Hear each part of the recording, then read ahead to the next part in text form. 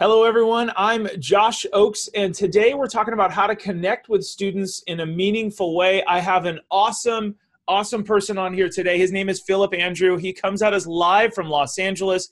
No matter where you're listening to us today, whether podcast, YouTube, Facebook, or anywhere else on the interwebs, I'm honored that you would spend time with us here today to listen to my friend, because we're really talking about something that is probably the most important thing: how to connect with students in a meaningful way so that we can keep them safe online, smart online, and make sure they are growing up in an awesome way so they become great adults that look out for others. Philip Andrew, welcome, my friend.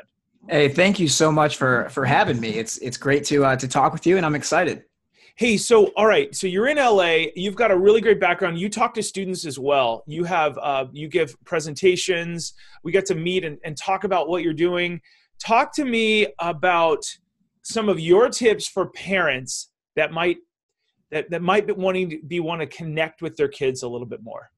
Definitely. And yeah, it's been such an amazing thing to be able to go into the schools and connect with kids and kind of talk and to learn more. And not just, I love studying, and I think it's important to read and study as much as possible, but you got to be out there mixing it up with the kids. And I think it's, it's nice for me being, I'm not a teacher, I'm not a parent, so I get to connect with kids in a way that they're able to communicate with me in a way that they don't already have like a certain way of talking to parents or to teachers. Like I kind of get to be a little bit more authentic and vulnerable in a different way, which gives me a unique perspective on handling and dealing with kids. And I think one of the best things that I've learned, and it seems like it should be obvious because when I put myself in the shoes of a kid, I totally get it, but I try to always, when I talk to kids, I always talk to them like they're 5 years older than what they really are. Always giving them that, because if we remember when we're kids, you want to be adults so bad. Like you want to be grown up. You want to be like you're so used to everyone talking to you in a like, oh, we've got to teach you something. Oh, you don't know yet. Oh, you'll learn when you get older. And everything you get taught is this like, hey, you're not there yet type of mentality. You're not ready. We can't talk to you. We won't treat you like one day you'll be at a different level. And that's annoying. Like I imagine if we're our age now and everyone we encounter dealt with us like that. Like if everyone talked to us like we were, not there yet, it'd be frustrating.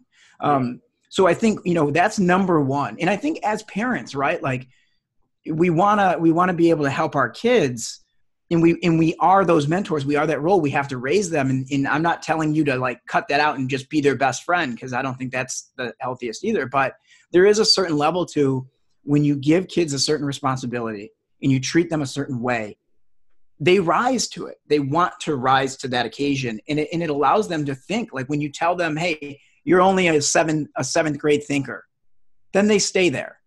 Challenge them, give them the longitude to be able to like level up in a way and think outside of that. Give them permission to do that. And I think a lot of kids will surprise you and really shock you with their insight. That's a great tip. I love that, because we talk a lot about treating kids like adults, but you are more tactical than that, 5 years above, which is amazing. Talk to us about how we can tell kids that they can always come to us if they have a problem. Definitely. I think there's a part of us, right, that there's a lot of times we think we've done enough, and we think we've done like our point, right? Now there's a lot of times you'll hear adults, or we say it as communication with our friends that, hey, if you need anything, I'm there for you.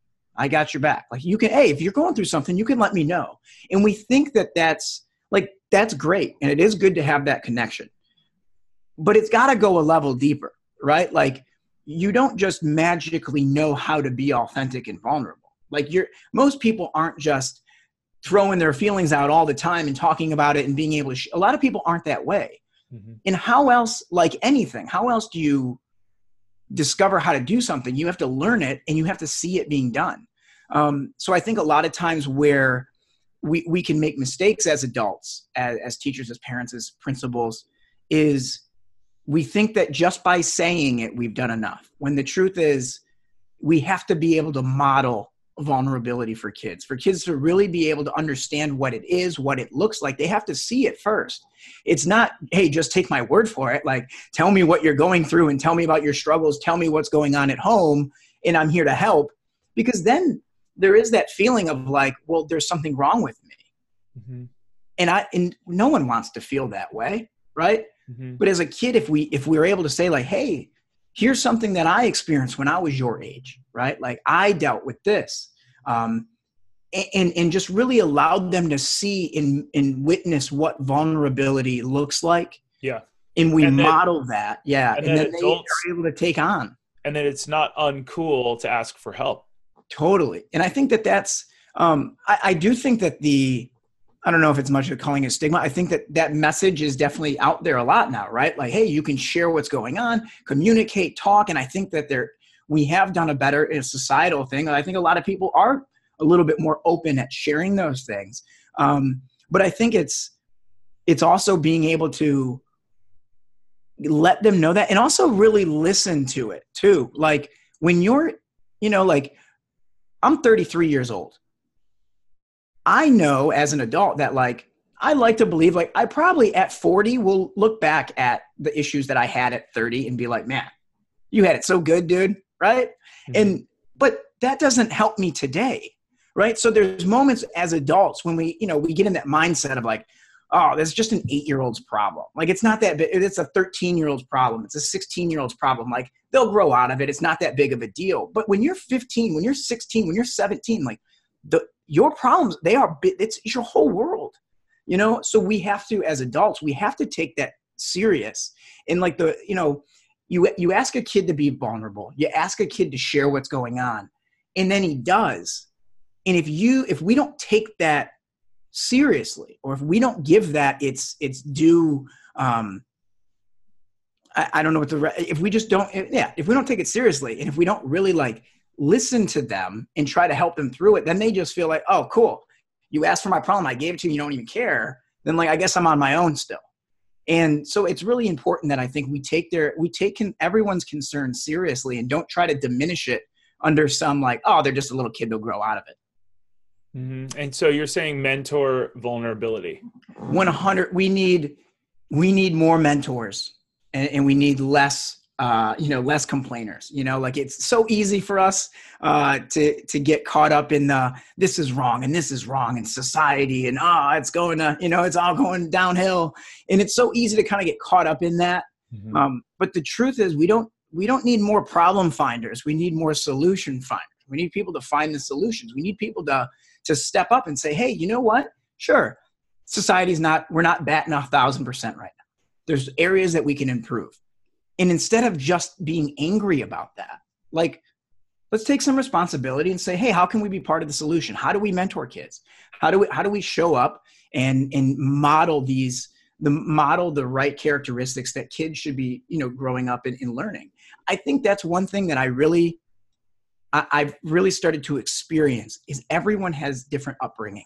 Everyone has different situations. And look, I'm not saying anything that is monumentally new, right? But a lot of times we forget that like some people just don't know what they don't know. And it's going to take you. It's going to take me. It's going to take the person listening to this to say, you know what? I want to be part of the solution. I want to mentor. What can I do? How do I get involved in a positive way? How do I help kids?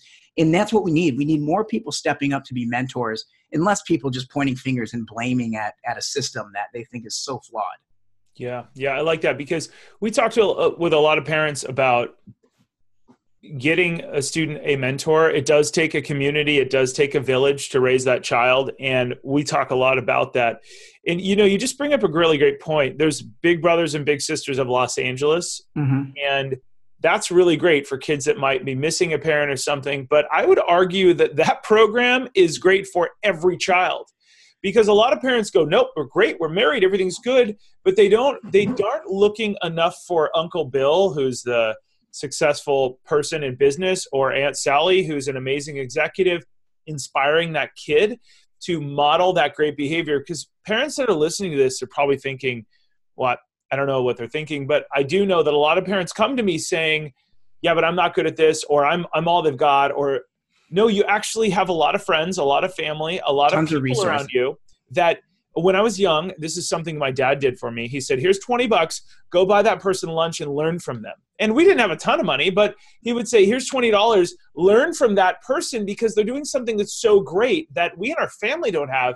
But I thought that was really humble of him to say, and it's so true nowadays. And now I've got all these lunches I've gone on with people who are my mentors. And without that, I would just have an awesome person, my mom, my dad, and all these people.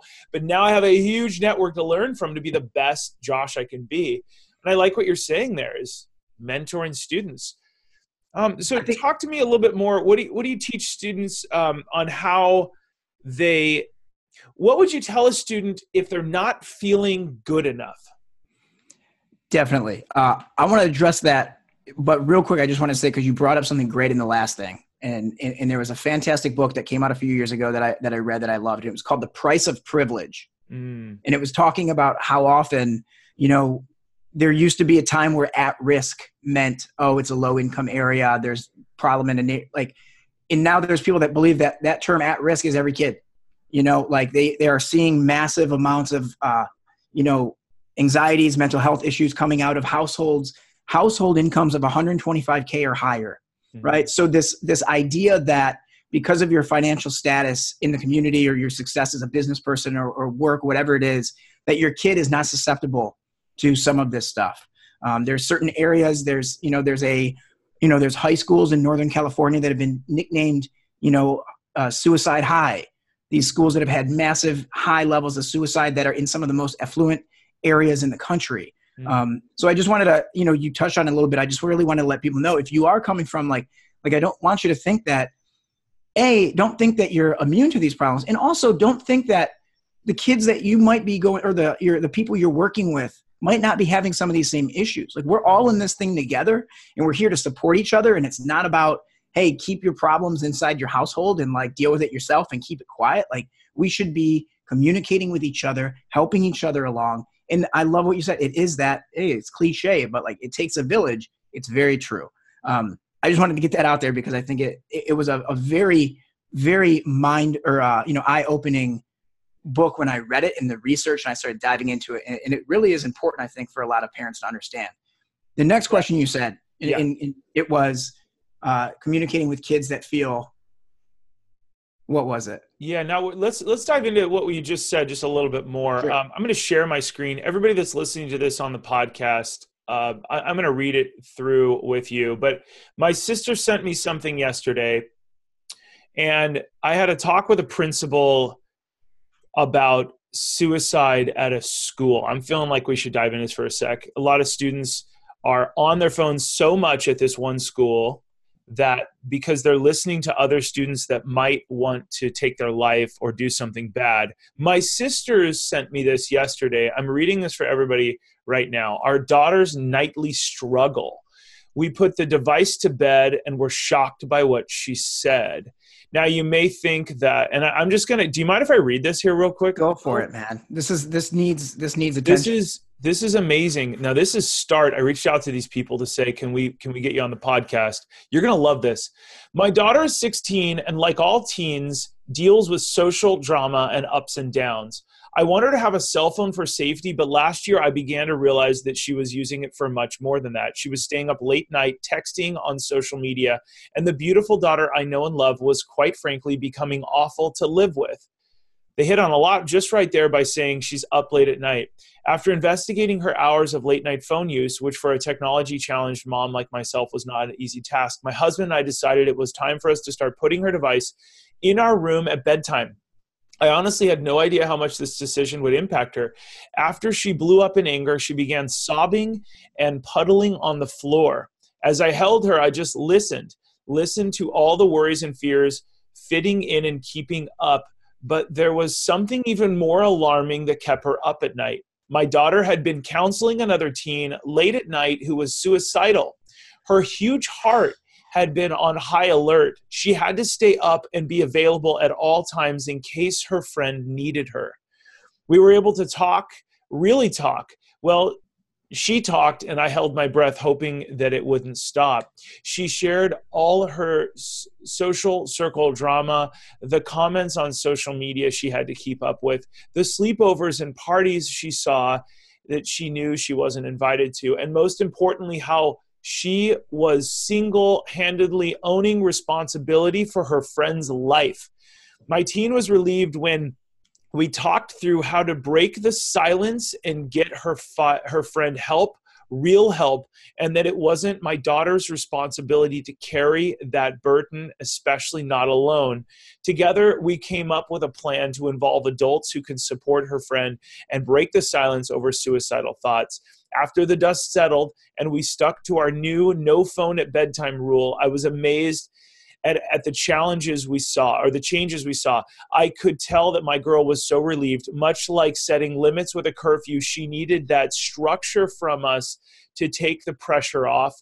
Also, while initially it was an adjustment for all of us at bedtime to take the phone, not going to lie, some days it were harder than others depending on what was going on socially. After a while, it became routine. She began to use our limits to protect herself too, telling peers her mom and dad were taking the phone. We gave her permission to blame us on any lameness. Amazing. She got sleep. She was less irritable, and I saw my beautiful girl come back. Navigating this technology thing is not fun for parents or our teens, but I will fight for our daughter's health, and I'm happy to report that this battle was worth it. Now, This is WeStartNow.org. This is from January 13th, and this is from Allison in Overland Park, Kansas. I want to give her full credit for this. Unbelievable. Imagine, you and I, and anyone that's listening, no matter what age you're at, imagine right now that you had a friend that was placing that on you, that was putting that, as I'm 33, and I think of if I didn't know anything about suicide prevention, and I didn't know anything about like what to do, how to get somebody help, and I thought that like I wanted to care, I wanted to be helpful, I wanted to be there for this person, but I didn't really know like the amount of stress and anxiety that would create, knowing that taking on the responsibility of somebody else's life it's so difficult for us as adults. And now, how much does that get magnified for a kid? Yeah. An adult that doesn't know. And it's like, that's you, and you think your heart's in the right place because you want to help this person. But what the truth is, it's an enabling thing. Like that girl that she was talking, like needed the help, needed professional help. It's not any of our jobs who don't have that level of training. We would be enabling that problem. And so I think it's like, I'm glad that they were able to discover what that is. Like that is so much pressure to put on a human. Mm-hmm. And then it's just multiplied so much more for it to be on an adolescent. Yeah, and it really goes back to that whole community surrounding the person, because this young woman that was had suicidal thoughts, didn't feel comfortable going to a teacher, a parent. She went to a friend. Yep. And that's part of that surrounding group that so many people, a lot of parents, Philip, tell me that they say, my daughter isn't online. And they'll insist their daughter isn't online, but what they really don't know, and I get this call a lot, or we've seen this a lot, or we hear from law enforcement that we speak to in our programs, they say actually oftentimes an abduction will happen because the kid is online at their friend's house. They'll go over to this friend's house a lot and they don't know that there's an extra device over there. So really there's that ancillary thing. They're not just going to come to you to access the internet. Mm-hmm. They're not going to come to you with bad thoughts. It's that whole group, and we have to. So I love what you were saying with just going to other people and expressing that vulnerability. And I think one thing that we can do is back to like how, we talked a little bit earlier about really listening to kids when they bring that problem, and we have to do our best and this isn't just with kids, this is all the time, but we have to do our best, especially with kids, to like silence the advice monster that's inside of us that wants to tell everyone, you gave me one sentence, so I automatically know what your problem is, and here's how we fix it. Go do that, now get out of my face, right? And it's like we do that, and all it does is alienate us from people. And the truth is, like, when a kid has to feel safe that you're going to that you're going to listen to them, that you're going to take what their concerns seriously, and you're not going to judge them for it. Mm-hmm. And I think that's what is so key, is like listening to kids and letting them talk, letting them share to where they know they're safe, and then making them feel like it's working together to come up with a good solution, instead of just like, oh, well, this is the one thing that's happening. You're in trouble for this, you're grounded. Because I think a lot of kids, they don't come to their parents out of fear of what the punishment will be. Mm-hmm. And they don't necessarily, like, adults have a hard time seeing solution in the face of problem. So kids find it even much more difficult to feel like there's a solution at all. They just see the problem, and the problem is just so massive in front of them. And we have to give them that leeway and that support to genuinely listen and not be so quick to be like, oh, here's how you fix it, move on. Get over it. I love that. Silence the advice monster in us. That's so, so true for most of us as adults, especially type A that go, I have a solution. Let me fix it. We'll move on. I got other stuff to do. Yeah. Checklist people, the to-do list people. And I'm pointing at myself for everybody listening right now. Problem number 1 is right here at home. So true. Silence that advice monster. Before we get into last word, anybody that's listening to us or watching us, I would be honored if you'd consider subscribing, rating, and reviewing. We need all the help we can get. I mean, I've got a great person on here today. Philip Andrew is just awesome. You can hear how humble he is, how hardworking he is to make sure that we're connecting with students in a meaningful way. If this podcast, video, or blog post is reaching you in a way that you think would reach others as well, or helping you help students, please rate, review, subscribe. I'm going to give you a free giveaway at the end, a downloadable PDF that you can have as well. So stay with us for just another moment. Okay, so let's talk, Philip, about what happens. How could students not feel good enough, and what might they go to that isn't the right thing? There are. I mean, I know I could speak from my experience of growing up. I'm the son of a cop. My mother was involved in school board. From a very young age, I started to build that identity of an A student. In the same way that people could build an identity of being a D student, a C, we build that identity and we set that standard. And for me, I started to think I needed to be perfect. Grades needed to be great. I needed to be the smartest kid in the class. I needed to perform well on school. And dude, we're talking like 5, 6, 7 years old, having this self-imposed feeling of perfection, in that if I didn't perform well, I wouldn't be loved. I thought that my love and my value purely came from what I could accomplish. Mm-hmm. And, for me, it was one of those things where, I hung out with a lot of older kids growing up. So it was being around older kids. Am I cool enough? Am I funny enough? Am I smart enough? Do I fit in with these guys? You think that everyone else has it figured out, and you're the only one with that weird voice in your head that tells you you're not good enough. And I never knew I didn't really have anyone that was asking me about that and how to communicate that. Mm-hmm. And so I was always in my head, and it was as if I had this secret I didn't want anybody to know that I had. And then hanging out with these older kids when they were 15, 16, 17, they started to experiment with alcohol. I was 11. So I started drinking at 11. And when I drank, the alcohol gave me that temporary relief from all that spiraling stuff. Mm-hmm. And I started to believe that's the answer. Oh, cool. That's what alcohol does. I got all these crazy problems. I have no way of getting rid of them, but alcohol will do it. So that was the connection I made as like an 11, 12-year-old kid. And so it was purely out of a place of just not having learned the coping skills before that happened. No one was proactive about it. Nobody was, hey, let's talk about what's going on. And nobody modeled what it looked like. And here's the thing. I grew up in a very loving household. I love my parents. They're great. and they had the same thing. Hey, is anyone bullying you at school, or is this happening, or is that? And they would ask those questions, but I was never witnessing them be vulnerable with me. I was never witnessing that. And I feel like that's something that's really important, is to see and to experience that with someone that you trust, that vulnerability is something that can be encouraged, you know? And so for me, I feel very strongly for that. I mean, like, it took me years and years and years of, you know, I won't dive into the whole story, man, but it was like years and years of substance abuse issues, because I had thought that my answer was alcohol. Mm-hmm. And I think that it's really important that we be proactive with our kids, and we talk with them and we share with them, because, and here's the thing I'll say, like, for me, it was alcohol. Okay. And I'm very blessed that it was alcohol, because I started making massive mistakes in my life that were very obvious for everyone to see, that I was banging my head against the wall. It was very obvious when you're getting arrested and you're crashing cars and you're getting into fights and you're getting hospitalized. Like, it raises red flags, right? So there were people that were like, yo, what's going on?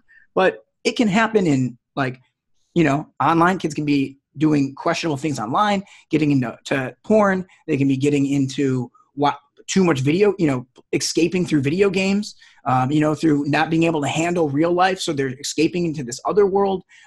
It can be finding someone else who has an issue and latching onto somebody else's issue so that you don't have to deal with your own.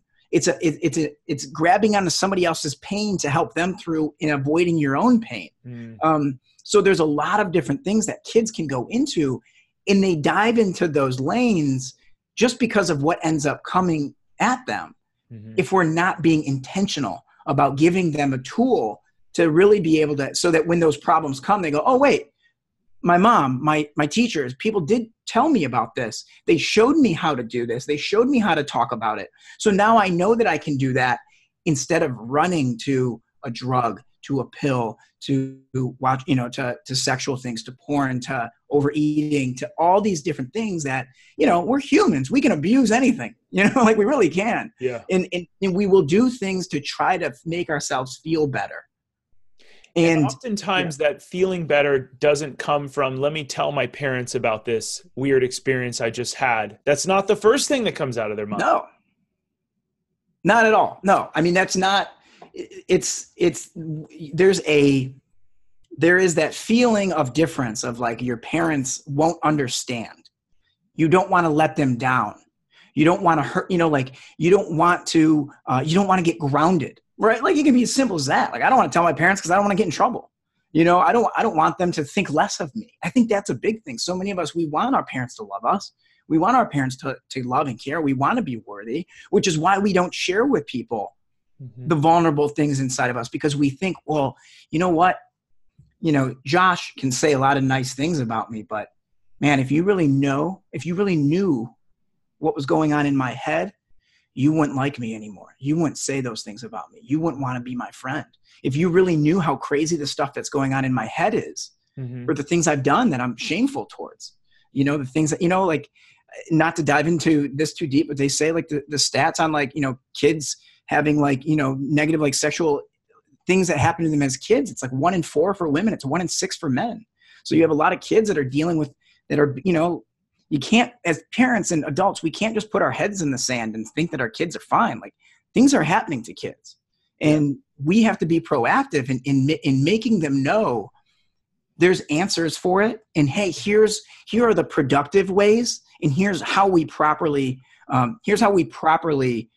work through our issues. If we aren't being intentional and proactive about that, then kids will find a way on their own. They'll find someone else. They'll find someone else. They will find someone else. Could be alcohol. Thank God for you, it was alcohol and didn't lead to another substance. There's all kinds of substances, and alcohol is just the start. Yeah, I can say in Los Angeles. So there is a meeting. There's a Alcoholics Anonymous meeting. It's actually an NA meeting, in Narcotics Anonymous, and it's called Never Had a Legal Drink, and it is a group of people that all have got sober before the age of 21. Wow. So you go to these meetings, and it's kids talking about being hooked on heroin at 14, kids that were doing crystal at 13 years old. So and it's not all the kid from that side of the tracks who you always knew there was something wrong with. You know what I'm saying?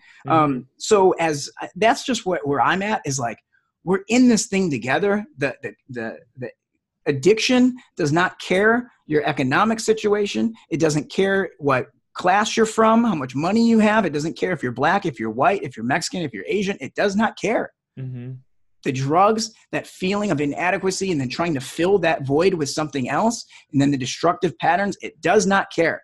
Even if at times in our society we are trying to divide ourselves into different classes, it doesn't care.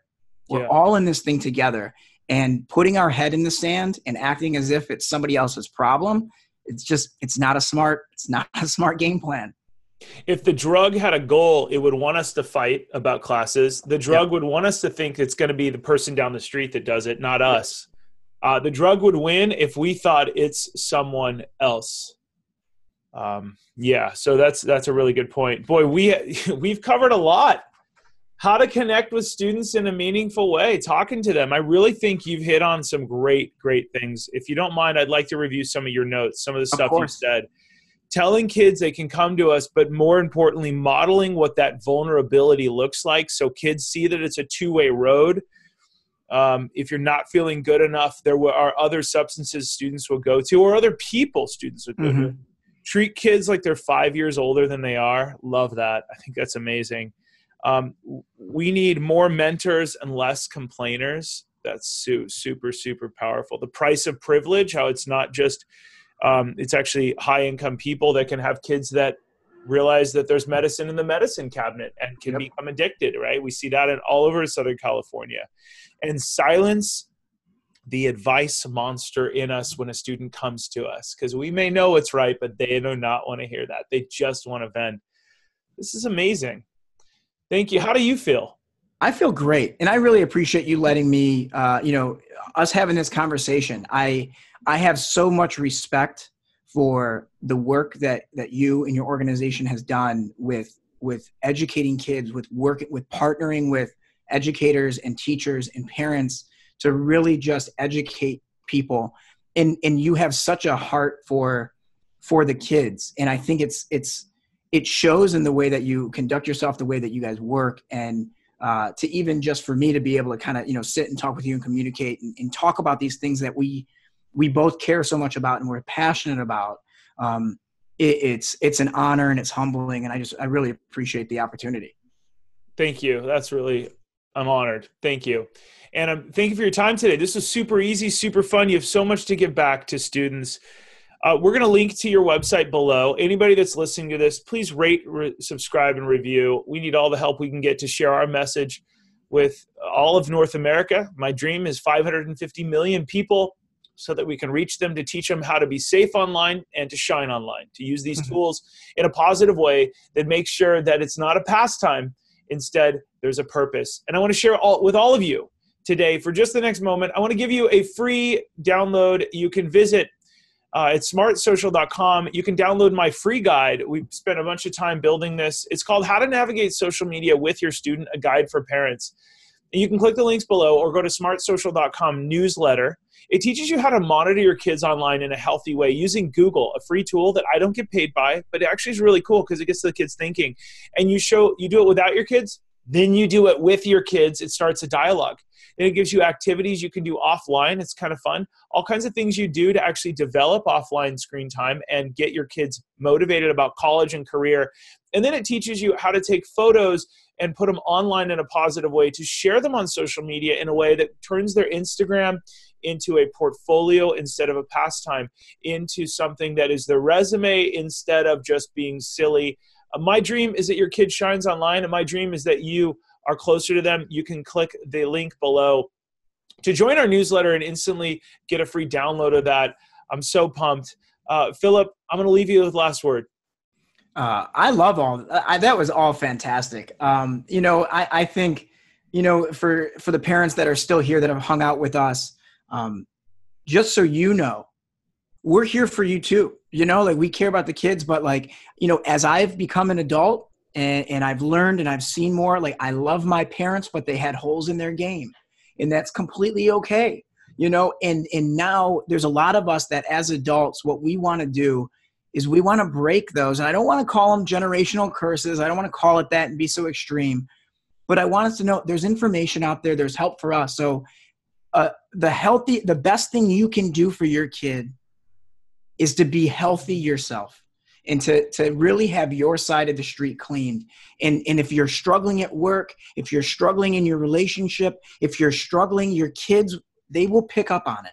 So I just want to encourage all the adults out there, if you're having any moments, if there's anything that you're going through that you feel like you're alone, you're doing it by yourself, you don't have a partner, community is really something that's going to be so amazing in letting people in, letting other people know, being vulnerable, connecting. If it's someone in your world, great. If it's somebody like, if you're faith-based and it's someone in a church setting, or if it's somebody that's in a, you get a coach or you get therapy or whatever it is, just know that you're not alone. You don't have to do this thing called parenting and adulting, #adulting. You're not alone. And there's people out there who want to love you and care about you and support you, and we're there for you. That's awesome. Thank you so much. Everybody that's listening to this today, you can click the link below to learn more about Philip and also download your free guide. We want to make sure that you're shining online, but more importantly, make sure that you keep it light, bright, and polite because your kids are watching. And we look forward to seeing you on the next episode. Have a great day, everyone. Take care.